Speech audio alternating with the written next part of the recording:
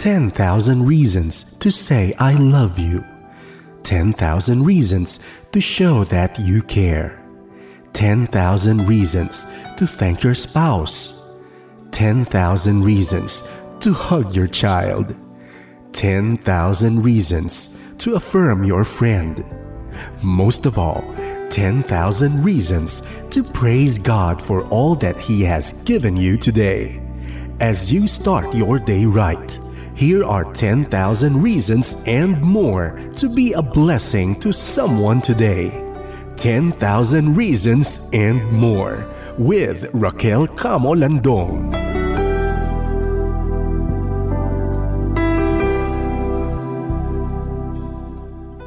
Good morning! Welcome sa isa pang episode ng programang 10,000 Reasons and More. Itong programang makakatulong para tayo ay maging mapagpasalamat at maging mapagpahalaga.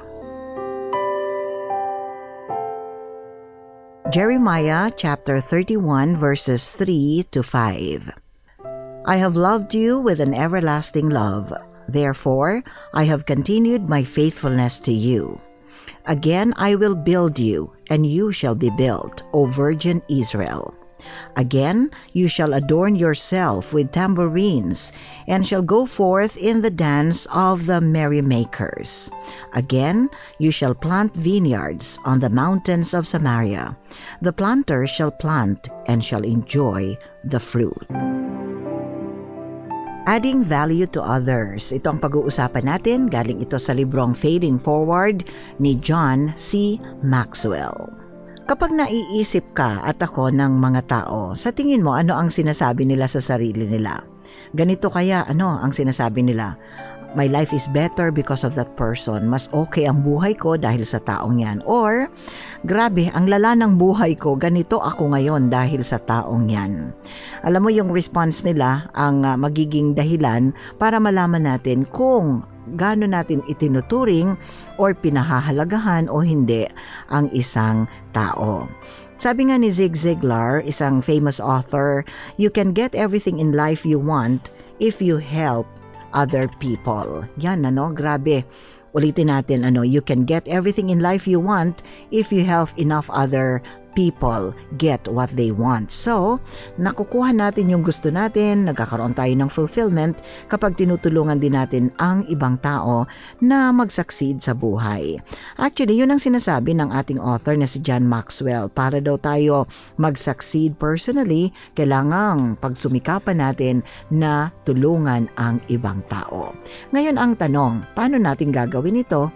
Paano nga ba mafo-focus natin yung ating attention from ourselves and simulan na nating lagyan ng value yung ibang tao. Sige, pag-usapan natin ito ng isa-isa.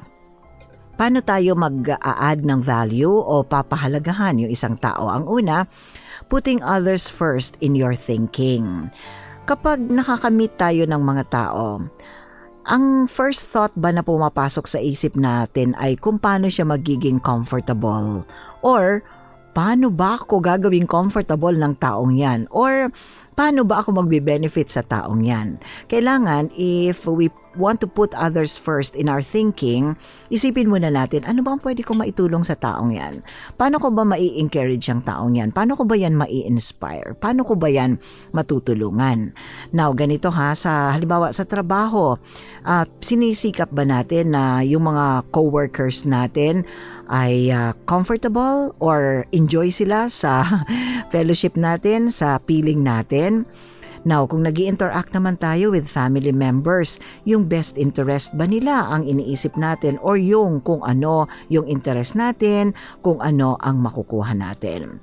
Alam niyo yung sagot natin, ito yung magpapakita kung nasaan talaga yung puso natin. And to be able to add value to others, kailangang simulan na nating ilagay yung ibang tao ahead of ourselves. Hindi lang sa ating isip, kundi pati na sa ating puso. Kasi kapag ginawa natin ito, nako, hindi imposible na unahin natin sila. Kasi yun nga ang una, diba? Para mag-add ng value sa ibang tao, putting others first in your thinking. Pangalawa, finding out what others need. Aba, lalo na kung meron tayong mga needs din, iisipin pa ba natin ang needs ng ibang tao? Una sa lahat, syempre 'di ba, human tendency bago ko isipin yung mga pangangailangan mo, iisipin ko muna yung mga pangangailangan ko. So paano nga ba mag-a-add ng value to others kung hindi nga natin alam ang needs niya or we don't even care about the person? Paano natin gagawin ito? Paano natin ifa-find out what others need? Siyempre naman, i-exercise natin yung ating sensitivity, exercise natin yung ating discernment, and ito talaga napakahalaga. We should listen to them.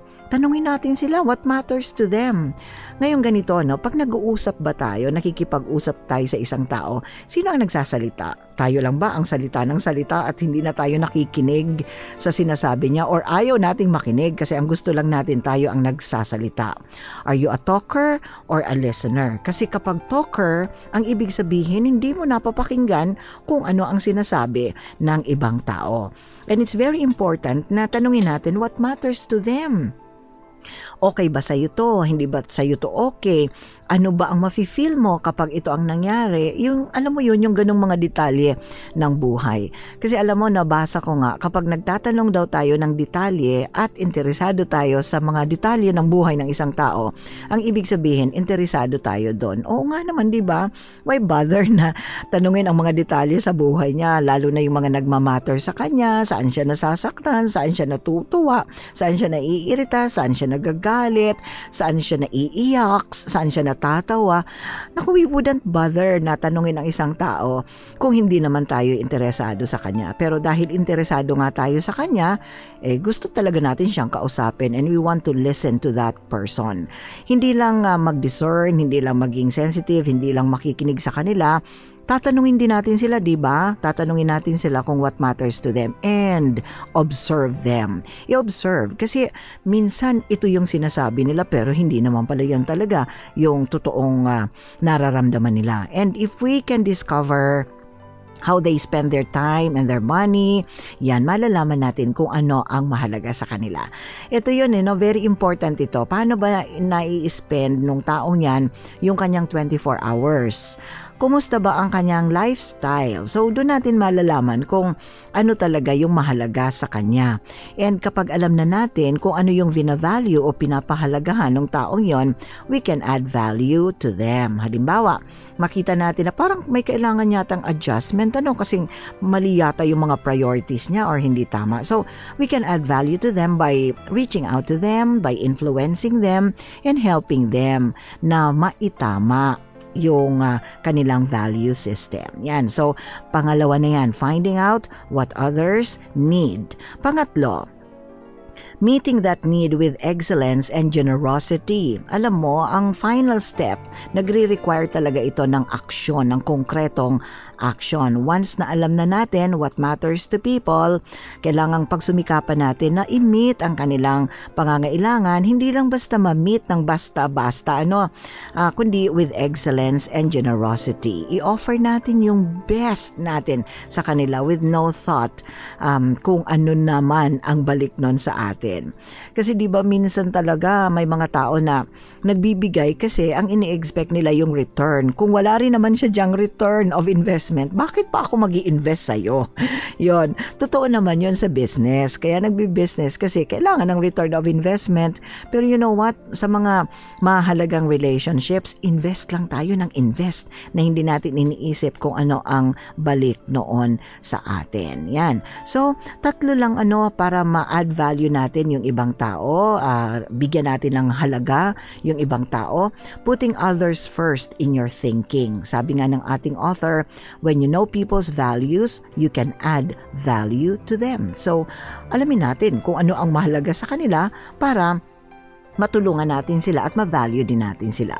Pangalawa, finding out what others need. Mahalaga ito na hindi lang tayo passive, talagang interesado tayo sa taong yan. Makikinig, magtatanong, at i-observe siya. And finally, meeting that need with excellence and generosity. Mahalaga ito na alam natin kung paano natin imi-meet ang kanilang pangangailangan. I'm not saying na material needs ang imi-meet natin. Yes, sometimes oo. Pero hindi lang dito material needs ang kailangan. Siguro positive influence lang, siguro inspiration, siguro encouragement, siguro motivation lang ang kailangan para talagang madagdagan yung value niya. Now, ito magandang itanong natin ito sa ating mga sarili para madagdagan talaga natin ng value o mapahalagahan natin yung isang tao. Ang unang tanong, whom am I pouring my life into? Ang tanong siguro nga dito, meron ka bang tao na pinaglalaga ka ng iyong investment? Are you spending your most valuable time with a person just to be able to know the person, just to be able to reach out to that person, to influence that person positively or inspire that person? Kung wala, naway, sana mag-start ka ng mag-isip na i-lead ka ng Panginoon sa tao na pwede mong matulungan, pwede mong madagdagan ang value. Especially yung mga tao na talagang, alam mo yon, yung may poor self-esteem, mababa ang kanilang confidence level. Ito yung mga tao na gusto nating tulungan para madagdagan yung value nila. So, whom am I pouring my life into? Meron ba? Sana meron. At kung wala, nawa ay maghanap na tayo ng taong pwede nating gawa ng ganyan. Next question. Whom am I helping who cannot help me in return? Kasi di ba nga nasabi ko na kanina, human tendency, ang gustong tulungan ay yung mga may makukuhang balik. Ba't naman ako mag-spend ng valuable time for a person na wala namang balik? Pero hindi ganun kasi ang principle ng Panginoon no? So kailangang maghanap tayo ng mga tao na tutulungan natin pero kahit wala tayong ine-expect in return. So ang ibig sabihin talagang i-build up lang natin yung taong yan, dadagdagan natin ang tiwala niya sa sarili, ang pagtingin niya, ang confidence niya without expecting in return. Pasalamatan ka, okay lang. Kung hindi, it wouldn't bother you and me at all. Yan.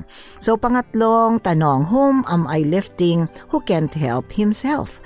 May tinutulungan ba ako na i-lift up ang taong yan or siguro discouraged siya pero tinutulungan ko siya? Meron ba? Kasi baka may mga tao dyan sa paligid natin na tayo lang pala ang hinihintay para i-lift up sila, para matulungan sila. Ito, whom am I encouraging daily? Daily, nako, sometimes diba, or siguro nga to some, most of the time, tayo ang nangangailangan ng encouragement. Tapos ito pa daily, alam mo, hindi ito madali kung nag-uumpisa at hindi sanay. But kung sasanayin ang sarili, maganda talaga na maging lifestyle yung nag-i-encourage ng tao. Let's make it a habit. Let's learn it. Kasi very learnable naman siya. Find someone na i-encourage. Hindi ito yung hindi totoo Kailangan genuine yung encouragement. So, halimbawa, may na-encounter ka halimbawa sa family. Meron dyan kang nakita na parang kailangan yata ng encouragement. Drop a sentence or two, yan, just to be able to encourage the person. Halimbawa, nasa workplace, nasa trabaho ka, o baka may kailangan lang ng encouragement mo. Or, halimbawa, nasa neighborhood, nasa community, nasa church, nasa business place ka. Find someone na mai-encourage at hindi mo alam talaga ang effect nun sa taong yan. Who knows, ikaw lang at ako ang hinahanap ng taong yan para ma-lift up siya that day. Yan So kung wala pa tayo ng mga tao na nag-i-invest tayo ng panahon, maghanap na tayo kasi kailangan tayo ng mga tao at hindi rin natin alam one day tayo rin naman ang mangangailangan nito. Tayo rin naman ang mangangailangan ng pag-add ng value sa atin ng ibang tao. Remember yung past episode natin ng program, Refreshing Others, di ba? Di ba kailangan natin na matutong i-refresh yung ibang tao kasi may mga pagkakataon din talaga na tayo din ay nangangailangan ng pag-refresh ng ibang tao. So, invest in people. Alam mo, ang nakakatuwa nito kasi when we invest ng time with people, ng quality time with them, syempre nadideepen yung ating relationship at nai-enjoy natin talaga yung relationship at nakikita natin na wow, it's so nice to have people around us na malalalim ang relationship natin. Kaya sige na, invest na ng panahon sa ibang tao. Hanapin mo na yan and start adding value to that person.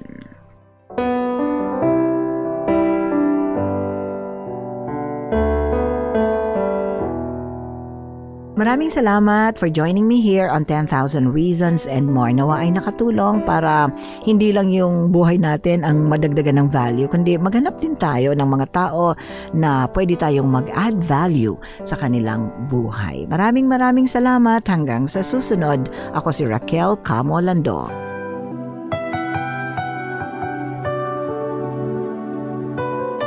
Be inspired 10,000 times and more. Like us, text us, and contact us. Our cell phone numbers are at 0946-763-9858 or 0929-359-4298.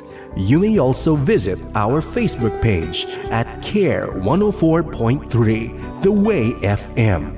You may also contact us through our Twitter account at CARE1043. This program is a partnership of CARE 104.3 The Way FM and the Philippine Christian Bookstore of Legazpi City.